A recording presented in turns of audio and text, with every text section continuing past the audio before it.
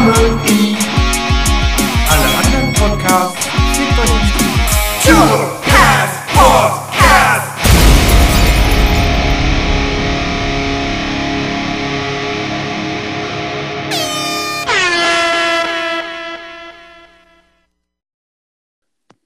Welcome everybody, episode 32, Tour Pass Podcast. I'm here. We talk. Matt's here. We talk about this a lot, but hopefully you're listening to this and there's new president. But who fucking knows? Yeah. But how are you, Matt? I'm doing quite well. What our socials be though? Our socials, you can get us on Instagram or Twitter at TourPassPodcast, or if you want to email us, tourpasspodcast@gmail.com. And as always, if you have the Anchor app, you can send us a voice message. Yeah. We got a great interview with my buddy JT Habersack, comedian, fellow podcaster, author, label running guy. He makes toys now. I just found out, So I think we should just jump into that, unless there's something you wanna get in on. For any of the people that listen to this that also are wrestling fans like me, R.I.P. Tracy Smothers, and That's all I really got. I felt like there's something more I wanted to add to this, but whatever. I don't think I have it. Right on. All right. Well, But yeah, let's cut to the interview, because I thought that was really funny. I'm actually gonna listen to one of his comedy recordings right now because it seems like I'll laugh a lot. Yeah, he's a good fucking dude. Good fucking comic. Words. All right, here it is. And we got JT Habersack, my good friend. How you doing, bud? Good, man. Good to hear from you. You too. I don't think you've met Harmon at all, or Matt. No, I don't think so. How are you guys? Doing well. Good to have you on. Thanks for doing this. No, absolutely. Thanks for the invite. Yeah, man. Fucking, how's life in this COVID world? Oh man, do you want the honest answer, or do you want the answer that I'm supposed to give? Whatever you would like. Shitty, like everybody. Real tough. But been doing my best to kind of, what's the cliche term, pivot, and just trying to keep my head above water. And fuck, man, it's almost the end of the year now, so I'm hoping the next year, like everybody, maybe by spring there's some signs of old life. But yeah, just doing the best I can. Fucking right. This is gonna be the we release on Wednesdays, so we might have a new president. What's the JT prediction as a Texan? My prediction is November is going to be a real nightmare. I think no matter what, I'm cautiously optimistic given the early numbers of people voting, because we've been breaking records here. I think that the early voting has already outdone the total 2016 voting for Texas already. So that I think is a good sign in some ways, and I'm cautiously optimistic. But I also think no matter what the results are, I think Trump's going to fight it until he's pulled out of there at the end of January. For sure. It's definitely going to be a nightmare, no matter what. Yeah. I just think it's real disheartening in a lot of ways, but I have a glimmer of optimism that he might lose.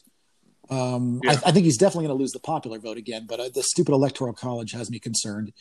Of course, all the same, but also, man, was I surprised when he won last time? Yes.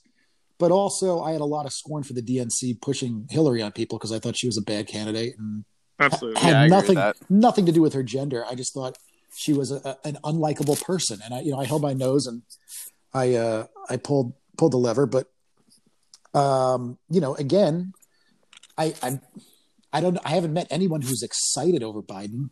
You know what I mean? But yeah, I think Harris is good. I like her as a vice president, but I don't know. I like everybody. There's so many. If it was just a air quotes normal election without the nightmare monster we have behind there, just like he's going to do everything he can to derail democracy. So you already see it in terms of the dissuading of voting and all the different polling place closing and all the different shit that they're pulling. So it's I think I'm battening down the hatches for November, man. I'm just like, I went grocery shopping today and not leaving the house. Yeah, I'm not one of those like, we're going to run out of water guys, but I'm like, I don't want to go out into society for at least a week. You know, I think it's going to be a real shit show. That's a smart move, I think. Yeah, totally. Yeah. Just mental health wise too, you know, because everybody is going to, you know, if he does lose by a large margin, which is the best case scenario, where it's kind of, you know, he's going to throw lawyers at it no matter what. But if it's an undeniable win, then his monster troglodytes are going to go nuts, you know, and like they already are as far as blocking cars in the street and all that sort of shit. And if he loses, if he wins, what does that say about this place that we all live in? And what does that say about a lot of people that reside in this country? I don't know about you, but like the last 4 years, I felt such a disconnect with fellow Americans in terms of, I don't know. I don't know what that means. And granted, right now there feels like a good groundswell of people who are fed up with this shit. You know what I mean? Mm-hmm. And I harken back to like, you know, there were candidates that made a noise and their careers were over. You know what I mean? It's what's his name who went like, yeah, something Dean, Howard Dean, maybe? Howard Dean. Yeah. It was like, you remember that? Yeah, he made this like weird karate noise out of excitement, and he was done. They were like, that's goofy. Can't have that. You Jim Carrey motherfucker, you're out of here. I totally forgot about that. Yeah, because it's forgettable. And now we literally have a president who organized a tear gassing to walk across the street to a church to take a picture with a book you can't read. To hold up, exactly, to like, and to kick the priest out. And it's like, what level of fucking The Omen 5 are we in? Where this is still, it's bananas to me. It's the upside down world. Because any one of these things, any one of these millions of you remember when he fucking fed McDonald's to everybody at the White House? like that should have been it. That should have been it. And it's, you know, it's all these things are forgettable because every day is a new horror. And it goes from, you know, something as absurd as like, you know, remember fucking last year, the Christmas display they had that looked like it was out of The Shining? Yeah. They had like dark shadows, Christmas trees and shit. It's like, all right, this like Gomez Adams shit is so funny and off-brand and terrible that it should just be, the court of public opinion should be like, you're done. You're fucking out of here. But it takes, you know, we still have kids in cages and people being protesters being thrown into unmarked vans and stuff. So it's like, I don't know. It's real on some levels. It's cartoon villain, and on the other levels, it's real threats of fascism. That is just like if people don't see the warning bells going off for this stuff, then what does it take? You know, it's been a real slap in the face too.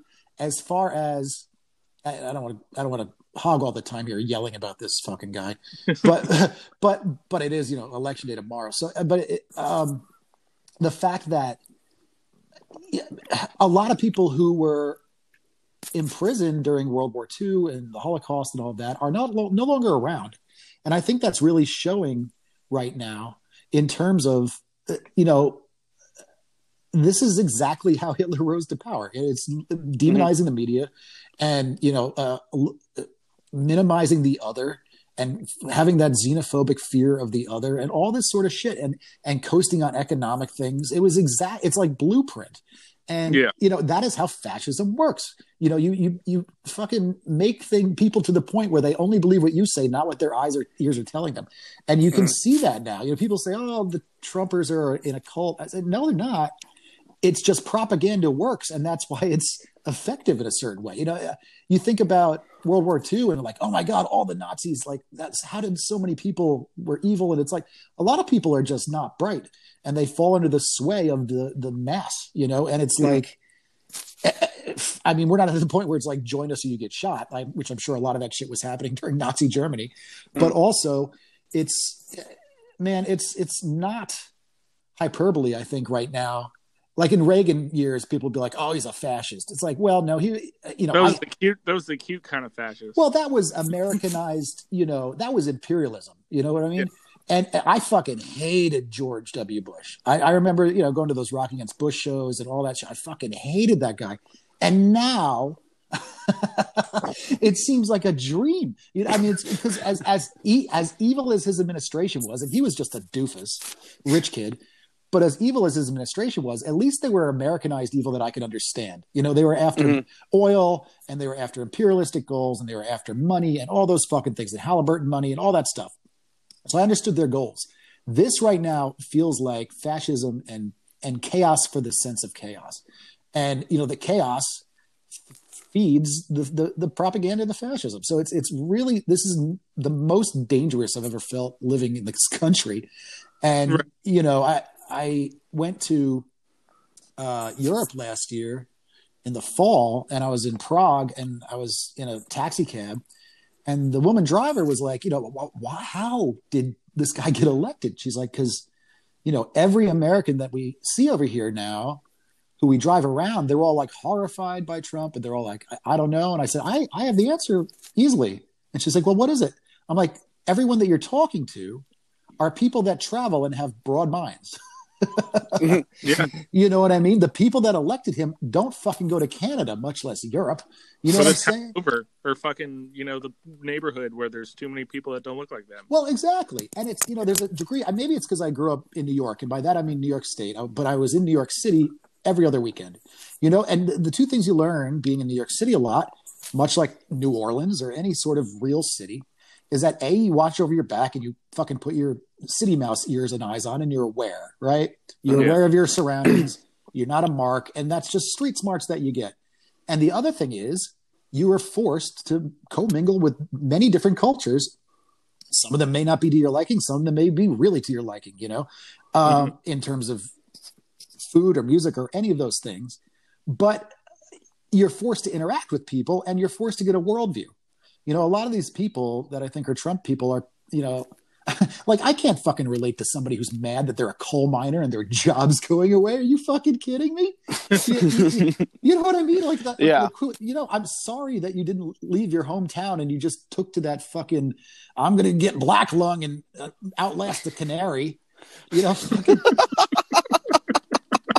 my empathy for that person is minimal. You know what I mean? It's like, I'm sorry you look like the old Mountain Dew guy, but maybe it pays well, and my grandpappy did it. Yeah, well, your grandpappy died at 45, and part of that was from the racist ulcer that he had in his stomach, and the other part was probably from knocking his shoulder out of whack, hitting your aunt. So it's the type of thing.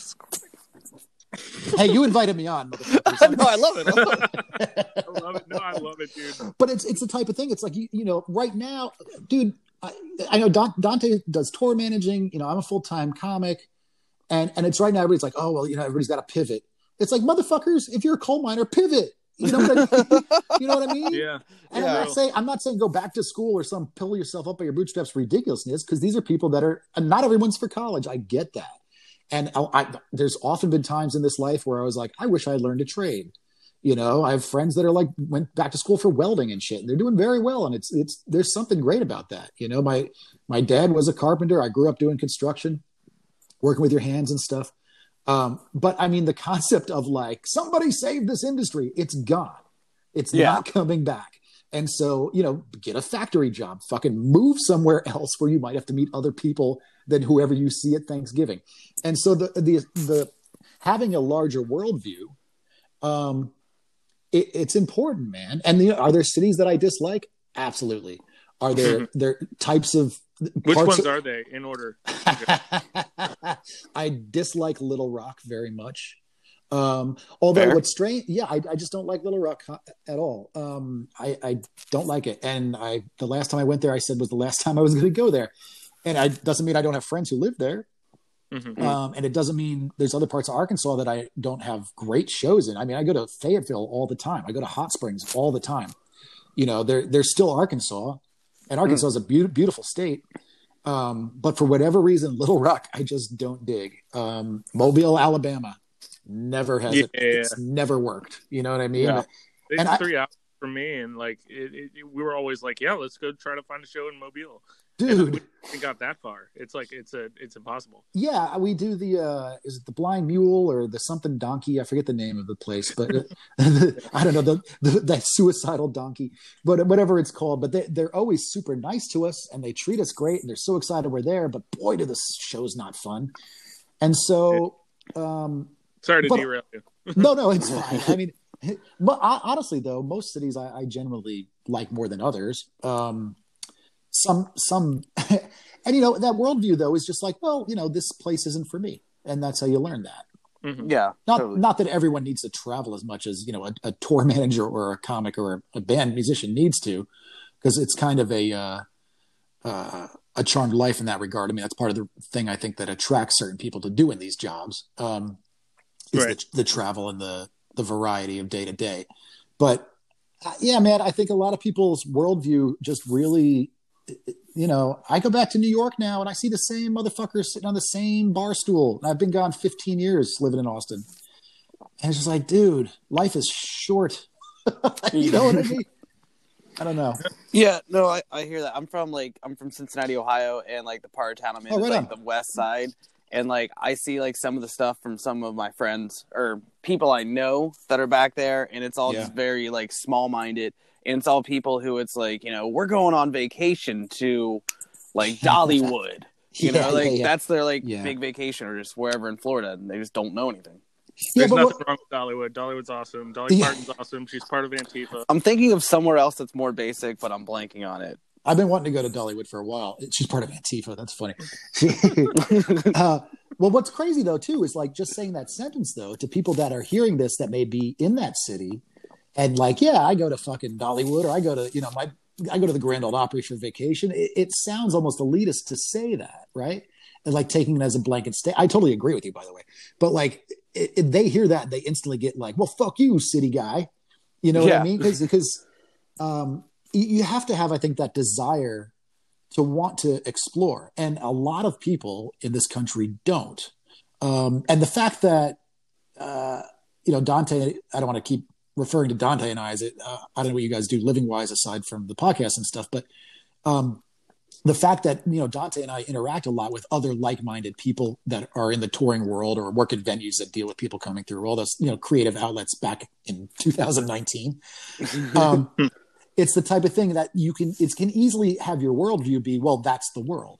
And it's really not. I always tell my friends, I say, go to the mall anywhere, city, more rural area, anywhere. Go to the mall and sit in the food court and just eat and watch the people around you for an hour. Just observe, listen to conversations, just watch how people interact with their kids, just watch. And that is what most of the country is. And that's not, and you get good and bad with that. You can, I've heard fascinating conversations doing that, eavesdropping like a creep.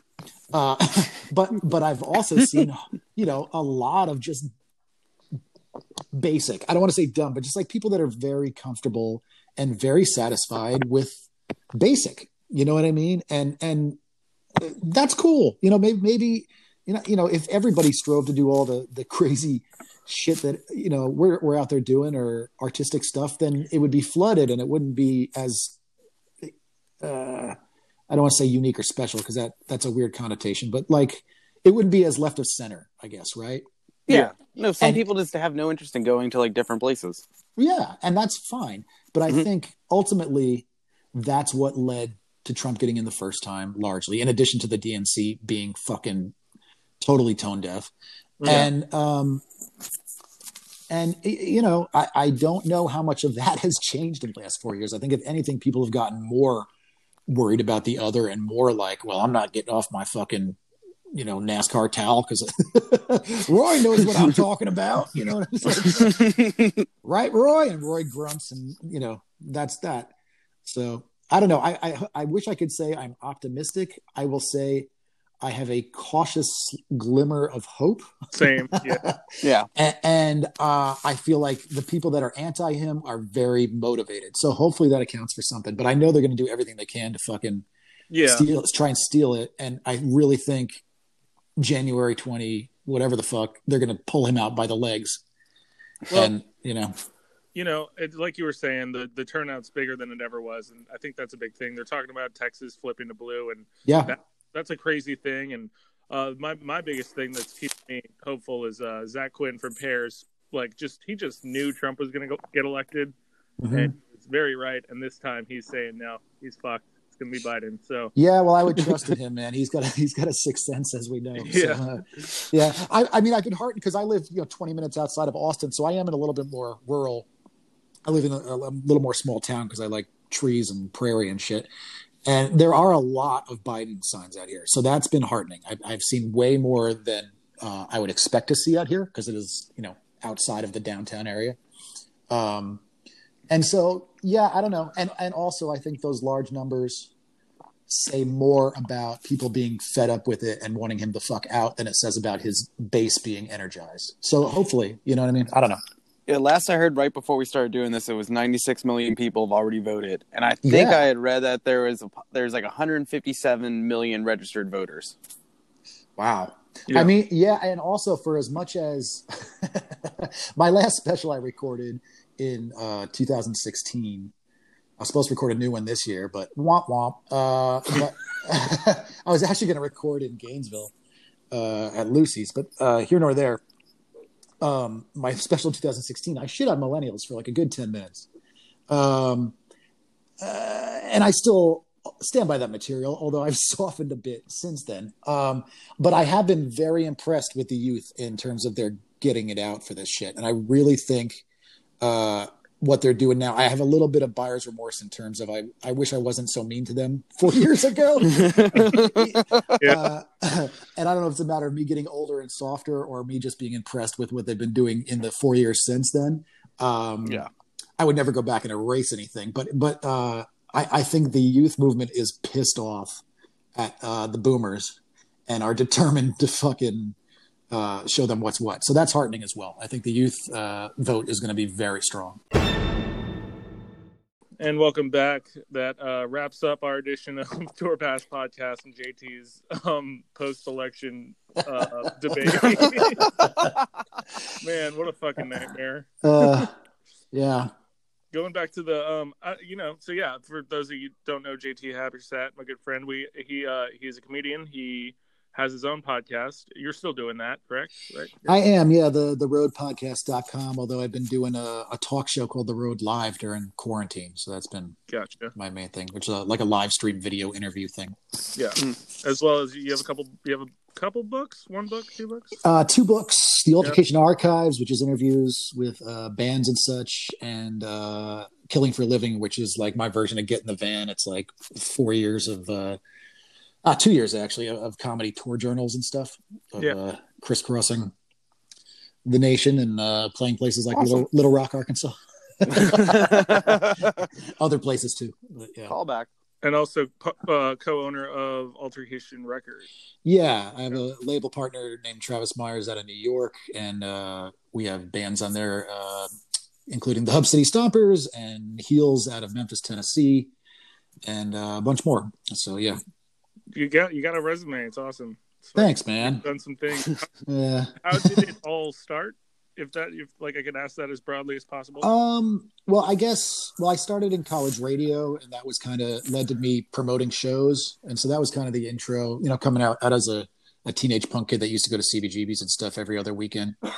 And so, the short, long answer is I did commercial FM radio for a while right out of college and started a magazine with my wife called Altercation Magazine, which became internationally distributed. And we ran that for about a decade. And so through doing that and doing radio, I met a lot of rock and roll people and promoting shows and stuff. And I moved to Austin, Texas in 2005. And, I played in some bands and shit before we moved. And I got to Austin and I was just like, I wanted to be anonymous for a while. I didn't want to know anybody. We didn't have any friends here. She got a good job offer, basically. We just up and left New York. And I slowly, after about 2 years, got into wanting to try stand-up comedy because I've always been a fan of that stuff. But I wanted to, I guess, commingle my background in punk rock and promoting and that world with comedy because that was the comedy that always spoke to me the most. Bill Hicks and George Carlin and those cats. Mm-hmm. And also at the time, things like the Comedians of Comedy with Patton Oswalt and Brian Posehn was happening. Yeah. And so I started doing shit around Austin, and people responded to it. And I kind of bypassed the comedy club circuit and started doing rock clubs and just kind of booking my own shows. And after a while, people like Jeanine Garofalo or Posehn, or main guy that connected with me was Doug Stanhope. They'd come to town, they'd come to Austin and say, "Who's doing weird shit?" You know, they ask around, they say, "Oh, JT is." And so they had me open, and that tended to go well. And so I made good connections through those guys and gals. And it just kind of spiraled from there, man. I was running this thing, the Altercation Punk Rock Comedy Tour, which was, we were the first comics ever booked on Fest back in 2009, I think it was. Mm-hmm. And we would only do rock clubs, and it was kind of like this rotating Comedians of Comedy vibe with me plus 3 or 4 other comics that were all very talented, but all underground and not real known, so we had a lot of, eat shit as far as money and all the, that early tour story that everybody has that does this. Just first few years, real tough, grinding it out. It's $5 at the door for you and 5 other people. And it's, I don't have to tell you guys how it goes, but, yeah. But I mean, long story short, basically, in 2012, I was doing a show at South by Southwest and got signed to Stand Up Records from that, which is a Grammy-winning comedy label out of Minneapolis. And they had put out stuff by like David Cross and Patton Oswalt and Stanhope and Maria Bamford and all these people. Right on. So that was really cool. And so I worked with them for a bunch of records, and, just like anything, man, I just keep doing the circuit and kind of build it up organically. And I left my last desk job in 2014 and have been doing, comedy as my main gig ever since. So, and before this, like I said, I just signed to 800 Pound Gorilla, which is a Warner Music Group division. And I was supposed to record my new special for them in April, but we'll see when that happens now. But yeah, I'm under contract with them. So that's cool. There's some optimism there for next year, I guess. But yeah. And so since lockdown, I've just been doing this Road Live talk show, which is kind of, if you've ever seen the old Paul Provenza show Green Room, which used to be, I think it was on HBO. You can find it on YouTube and stuff, but it's basically like 4 or 5 comics talking roundtable wise. And that's what this is. And so the Road Live is every 2 weeks. And I've had, Lydia Lunch and David Yao from the Jesus Lizard and, Eddie Pepitone and Brian Posehn and all these people in it. So yeah, that's been good. And I've been making custom action figures to make money and survive, which is a weird thing I just kind of stumbled into and has been saving my ass. So I've been doing that. What is that? What is that like? Like, how is it? Man. Well, it's weird because there were some other comics that did it, and I was curious as to how they did it because I've always been a toy collector. Yeah. And, your house is a nerd palace, and I know you've seen my place. Saying that. Yeah, it's a lot of pop culture stuff here, and I've always collected toys in waves. I stop for a while and then I'll get back into it, but I've always liked that stuff. And there was another comic that was doing it. I was real curious about it, and I asked him basically to make me a toy for my friend for like a Christmas present. And the price he quoted me was high, and I said, "Well, okay, fine." And then he flaked off, and I was like, "Well, I'm just going to fucking make it myself." And so I just figured out my own process to make this thing. And so he, my friend flipped out, thought it was awesome. And I made 1 or 2 others as gifts. And then through them sharing it on social media, people said, "Holy shit, how'd you do that?" And I just started fucking around with it. I said, "Oh, maybe people are interested in this." And it spiraled real quick within I made those gifts around January or Christmas of last year. And by the end of February, I had made some for Patton Oswalt and Brian Posehn. Oh, that's really cool. Yeah, it just kind of, I did one for Neil Gaiman's kid. It was fucking. So it kind of spiraled real quick, word of mouth wise. And once COVID happened and I was locked down, I was like, I need something or I'm going to lose my mind, something creative. And I didn't know how to paint or any of that shit, So it was just a real dive in the deep end of the pool, not knowing what you're doing and figure it out. Yeah, it was probably real tedious type of detailed thing, right? Well, it can be, but what I do is kind of Frankenstein work. So I like, I'll hunt the dark web for weird old figures and stuff, and just kind of take the arm off this one and put it to the legs of this one and search for custom heads. But now it's to the point where I did a fucking out of nowhere, got invited to do a Stephen King themed gallery show in LA. Shit. Holy shit. Yeah. I was like, what? So that, and the piece sold the first day. So that was nuts. That was over the summer. And so, yeah, now it's at the point where I haven't announced this yet, but why not? I'm going to be doing a coffee table book of all the designs I've done this year for Christmas. God damn. Come on, man. Yeah, I know. It's ridiculous. Those are some shit. Yeah, it's ridiculous. Well, people suggested it. And I'm like, well, fucking, I'm that guy. You put it in the bug in my ear if people are interested. I'm like, well, I could do that. That's awesome. I need projects, man. I languish and, I deal with clinical depression anyway. So if I don't have stuff going on, it's not good for my brain. So I try to keep, yeah, I get real contemplative, and that is not good for these times. Yeah, man.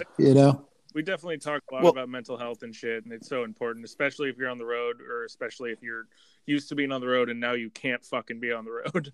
Yeah, I mean, it's a total. I mean, it's also though there has been a lot of good that's come out of this year in terms of like I hadn't seen a therapist in 7 years. And so it got me back into that, and that's been game changer for me. I've been seeing a therapist for the last month, and I mean, one of the first people that took me out on the road was Off With Their Heads, and so Ryan and I go back, and so we bonded over that, and yeah, I mean, it's not anything that I think anybody needs to be ashamed of or whatever, but this year in terms of, I mean, it's always just a. When you take away the travel aspect of when you tour for a living, I like to go out and then come home. And then when I'm home, I'm excited because I'm home. And then when I go out, I'm excited because I'm out, I think that's the appeal for a lot of us, that pendulum, I always call it. And when that just becomes Groundhog Day, it fucks you up. It really, I said, by August, I feel like a feral coyote wandering its pen. I really was it was not good. And, when you start going, man, well, okay, let's say best case scenario, things open up again. Because remember when this happened in March, we're like, by June, it'll be fine. Yeah. That's what I was like, worst case scenario by June. Dude, it's fucking November.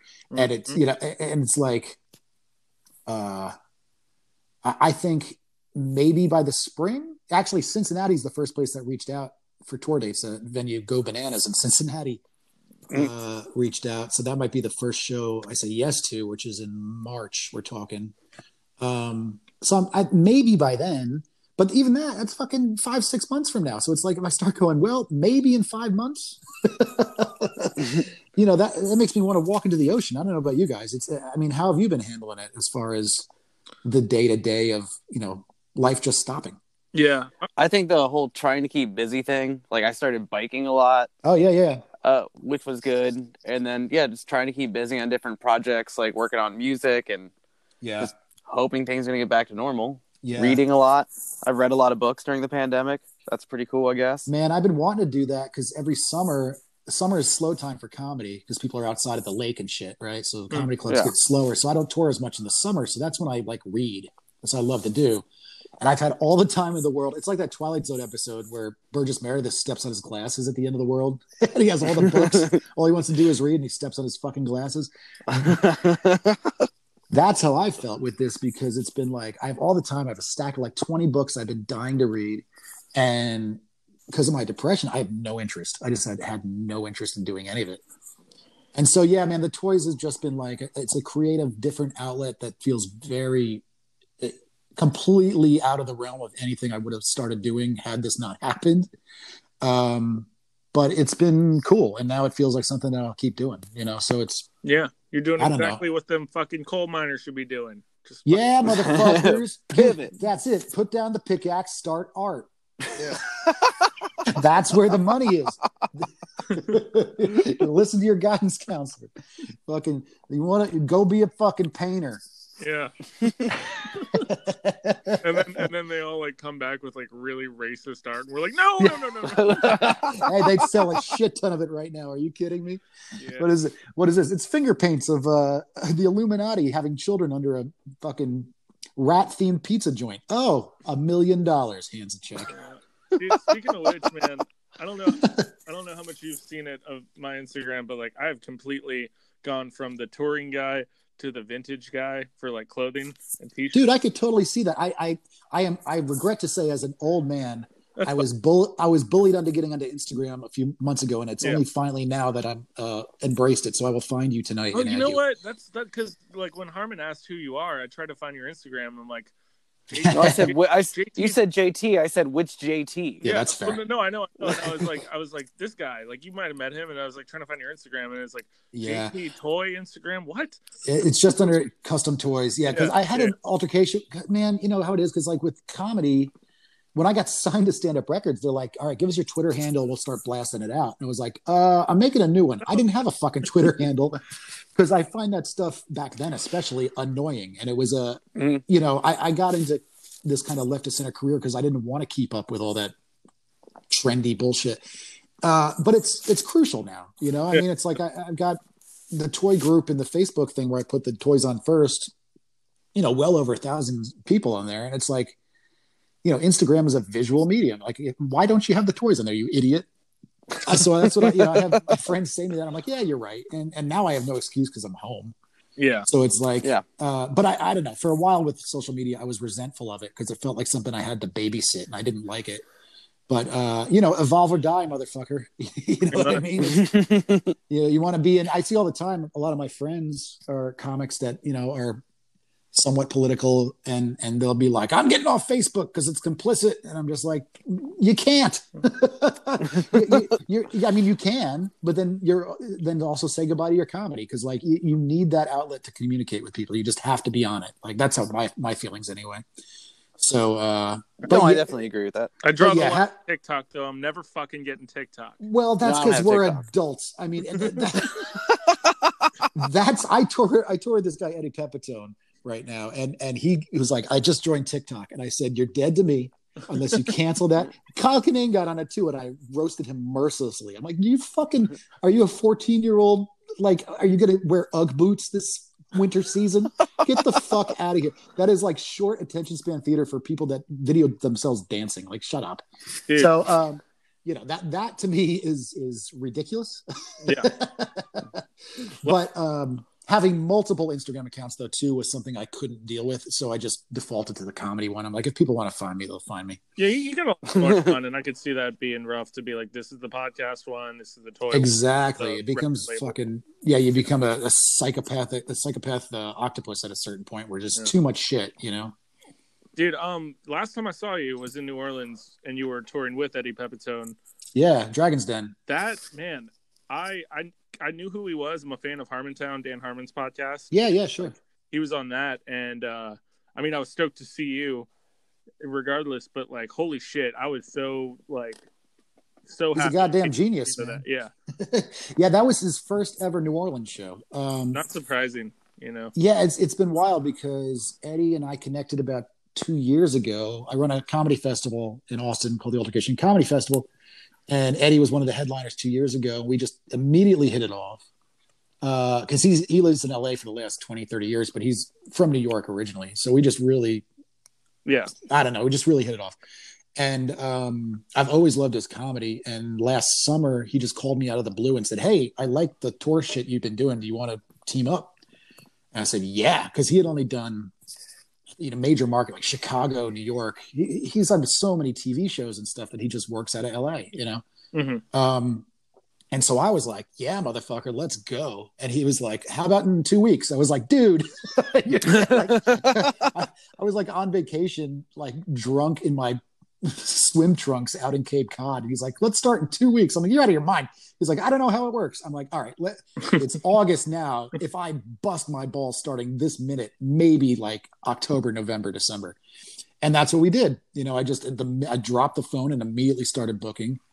And we did the whole East Coast in October. And then November into December, we did that run of, you know, kind of Southwest all the way up to Tulsa and Wichita, Kansas in the snow and all that sort of shit. So, but it was, one-nighters is what I do, man. I do club work now and again, where, typical comedy thing is you go in Thursday, do a show Thursday, do 2 Friday, 2 Saturday, fly home from the strip mall, wherever you are.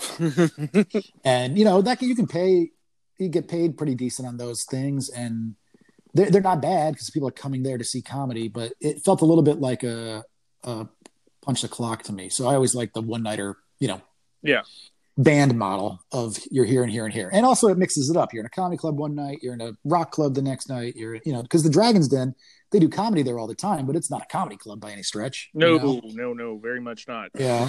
And and that show was, it was sold out the door, so the shows were really exciting in terms of people either familiar with me or familiar with Eddie, and those two worlds kind of combining. So that was really cool in terms of the fanness and stuff. Is he Brad is he a good road dog? Dude, he's the best. I was a little worried because he's like, he's 61. Yeah. He's 61 and he hadn't done it. And so I really was treating him with kid gloves as far as the drives. I made it no longer than 3-4 hours at most in between shows if I could help it. And if we had to go longer than that, we'd have a day off, and no crashing with friends on this tour. It was, we get hotels and shit. But now what's funny is after the last run, we did a bunch of touring in February out in California and stuff. But after the November one, I said, all right, I'm going to leave you alone for 2 weeks. And then I messaged him in 2 weeks and I said, all right, either you're a lifer now or you're never going to want to do that shit again. And he was like, let's go tomorrow. He's just, he just, once you have a taste for that, adventure thing and just the different city every night thing, it's, I don't have to tell you guys, it's a big drug. And so, I mean, we were supposed to headline so many festivals and shit this year. It's been a real kick in the nuts. Yeah, for sure. Mm-hmm. Everybody says, I was supposed to do so much this year.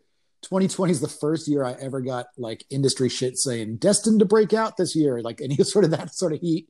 And man, just to see those gates fucking come crashing down, it's been like, yeah.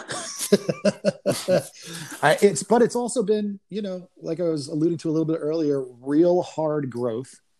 But I'm a different person already from it. But learning a whole lot about myself, and man, it's when life does return, I'm going to be better for it, I think. And I think everybody that's been doing their best in a creative field is going to be kind of the same. I think this is either going to beat you down and you're going to quit, or you're going to come out of this with fucking knives in your eyes.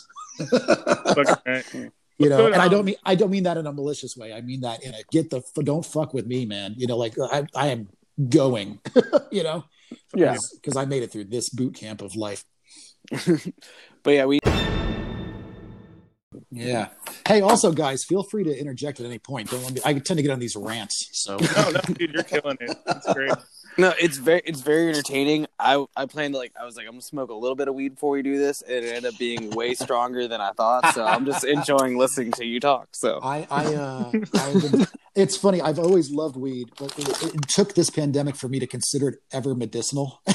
Oh yeah, for sure. And it's been the one thing that I'm like, I fucking need it to survive right now. And so I haven't smoked at all before this because I want to stay sharp. But after this, I am immediately going to that. So no, dude, we're really loving having you on. No, thanks for having me, man. Keep rolling instead of counting in, because I think there's the whole Harmon's too high to talk thing is hilarious. Yeah, actually, when you hit me up last time, Dante, too, last week, I was blasted. We were where were you? You were in the I was at Doug Stanhope's house. Oh, good. I was helping a friend of mine move across country, and we both are old friends of Doug's, and so we stopped into Bisbee, Arizona for 2 days. You were like, "Can you hop on tonight?" I was like, "No, I am already drunk, and this is going to be a long." Yeah, no, I would not trust myself to talk to the public. Well, we're glad to have you now. This is fucking awesome, man. Man, thanks so much. I would love to fucking hang out with you soon. Same, man. It's been Ryan from Off of Their Heads we were texting about a month ago, and he was like, "Man, I might just come down to Texas for a little bit to get away." I was like, "Man, fucking come for a weekend or something over the winter, we have room, and it's really just about everybody being safe in the interim, and with this fucking flu plus COVID shit, it's daunting. But that's true. Yeah, it's gonna be a weird winter. Dark. Yeah, you're in New Orleans still right now? Yeah, I'm in New Orleans. I actually was in Texas. Orlando, cool. Yeah. I did Space Bar in Orlando once. That was a really cool venue. And Will's Pub. Will's Pub's my favorite venue. Yeah, really fun. I did a tour with Larry Fulford, who's a comic out of there, and a really good dude a while back. But yeah, I like Florida. Actually, my new special is called Swamp Beast because I plan to tape it in Florida, and it has a lot of shitting on Florida in a fun way. Yeah. I love shitting on Florida, especially. I don't know if you guys get pictures. And it looked like on Halloween. And it was the main street in downtown Orlando was entirely filled with people like Elvis. I was not there, but I saw pictures. Yeah. But sounds about right for that. Yeah, I mean, I it is that place, but it's also whenever I go there, man, I have good shows, so I can't trash it. It's there's alligators and shit, so it's interesting. I was there maybe one or two fests ago, and a guy I was on tour with had never seen an alligator in real life, and we were hanging with Bill from the Belltones. He was living there, and he's like, "Well, let's fucking go." And so we were like, "What?" Like, just walk into the woods, and there was an alligator hanging. I'm like, let's go to this bayou swamp that's across the street, and there's one right Florida. There. Like, what the shit? Yeah, man. Louisiana technically has more alligators than Florida. Just one. Really? That. Yeah, it is actually true. Yeah, but are you counting all the based on what? That's based on the heads in Bourbon Street stores or live ones.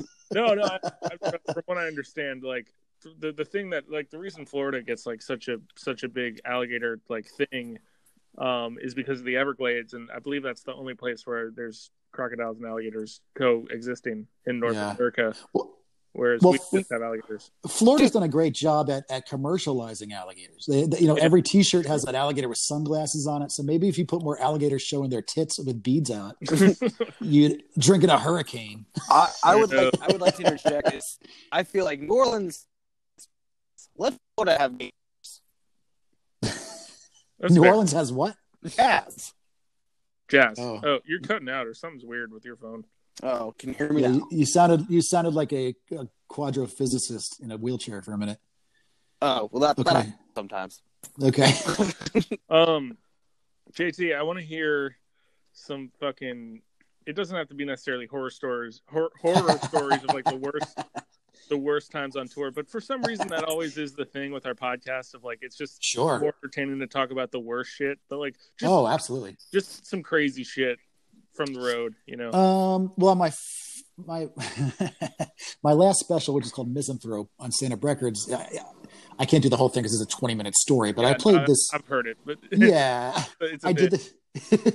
No, I did. Feel free. I mean, the short version is we did a place called Grants Pass, Oregon, back in the early days, and basically got ran out of town by a Misfits cover band. So that was wild. Like, wasn't it Christian Misfits cover band? Yes, born again Christian libertarian Misfits cover band. Oh, that's a thing. It was like, apparently it was, fueled on meth and hate. And so it was like a costume contest, and our opening act tour guy insulted the lead singer's girlfriend, and we literally had to run out of town.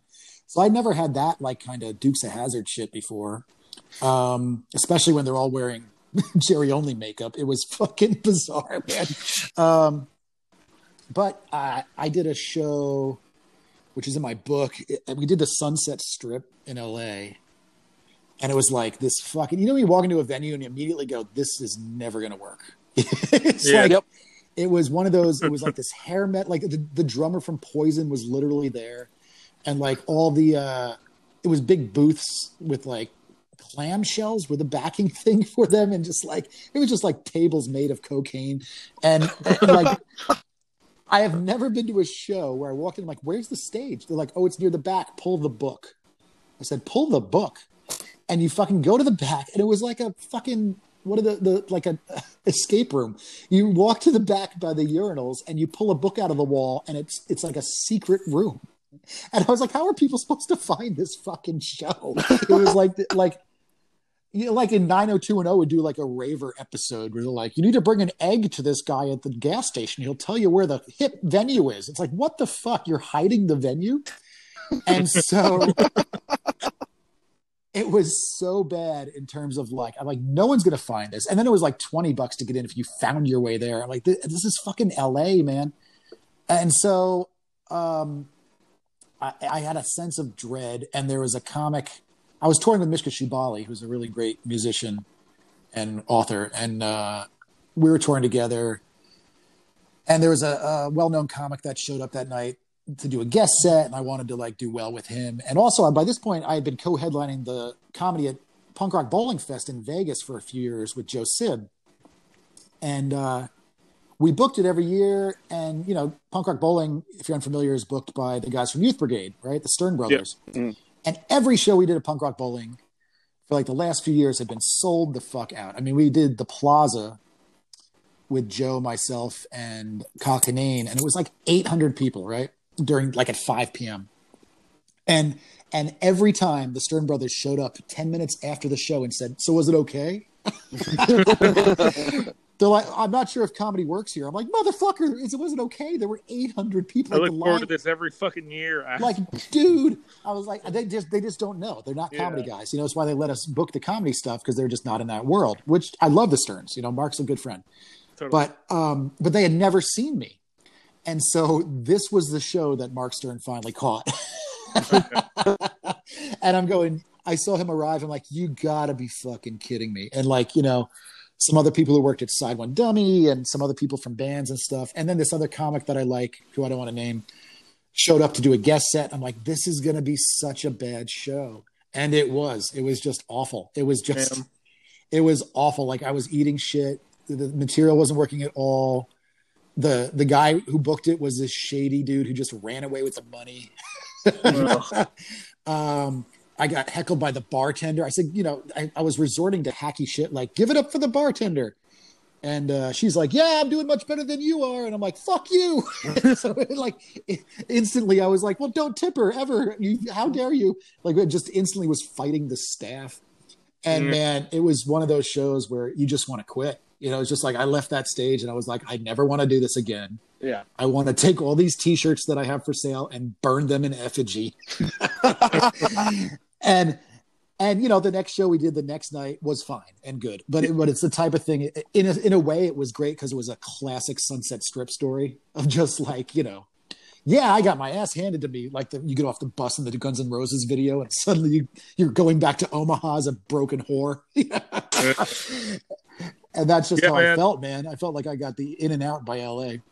That's, you know, we always say when we have a bad day on tour, you know, the best thing about today is that it's over and tomorrow's another day. And that's just what it is. Yeah. Yeah. I mean, I did Hattiesburg, Mississippi one time with Jay Chenoyne, who's a brilliant comic out of New Hampshire. Also has an album out on Stand Up Records. It's really, really good. And we were doing this giant venue for some reason. It was like an airport. You know, it used to be like a hangar for the fucking National Guard or something. And we get there and the show is us with like 2 local comics, and the place literally could hold like 900 people, you know, and I'm going, what the who booked this? What is happening? And they had like 50 seats up front around tables. But when we get there, they're setting up drums.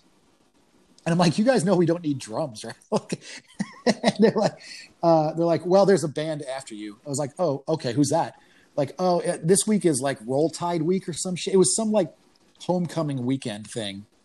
Huh. And it was a Bon Jovi cover band.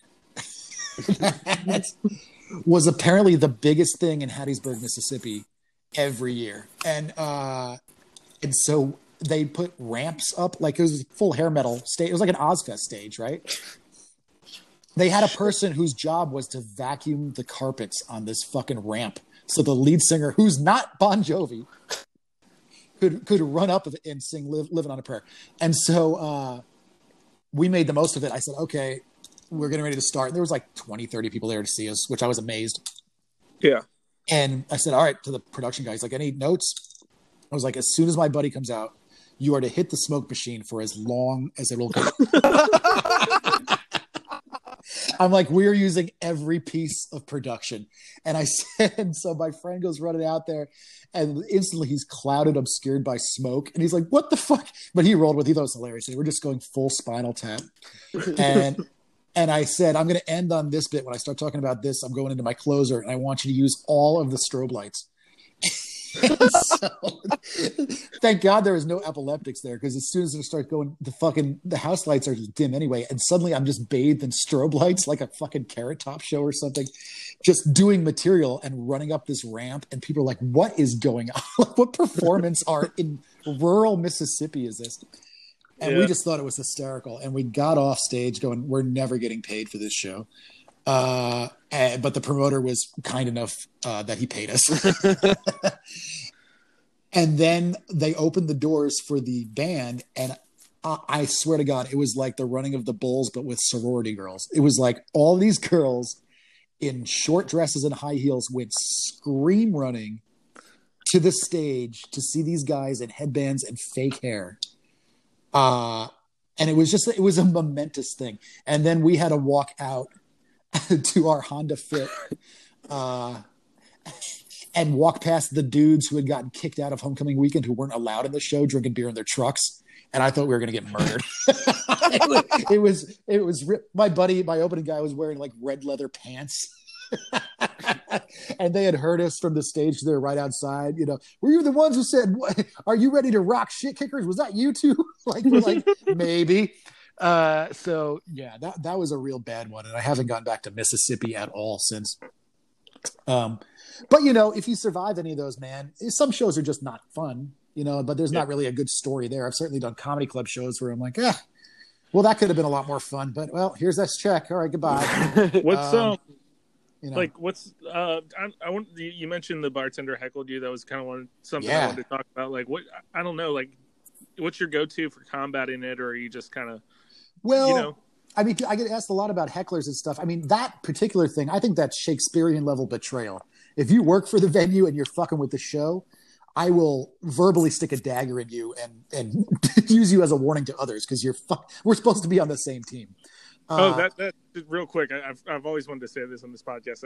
I'm just remembering it. I don't want to name the venue because it's like a really cool venue in this town that doesn't have like a lot of shows. So like they're doing cool things, but for some reason the bar thought it'd be a good idea to give the bartenders pretty much a mic into the PA. Oh, what a great idea!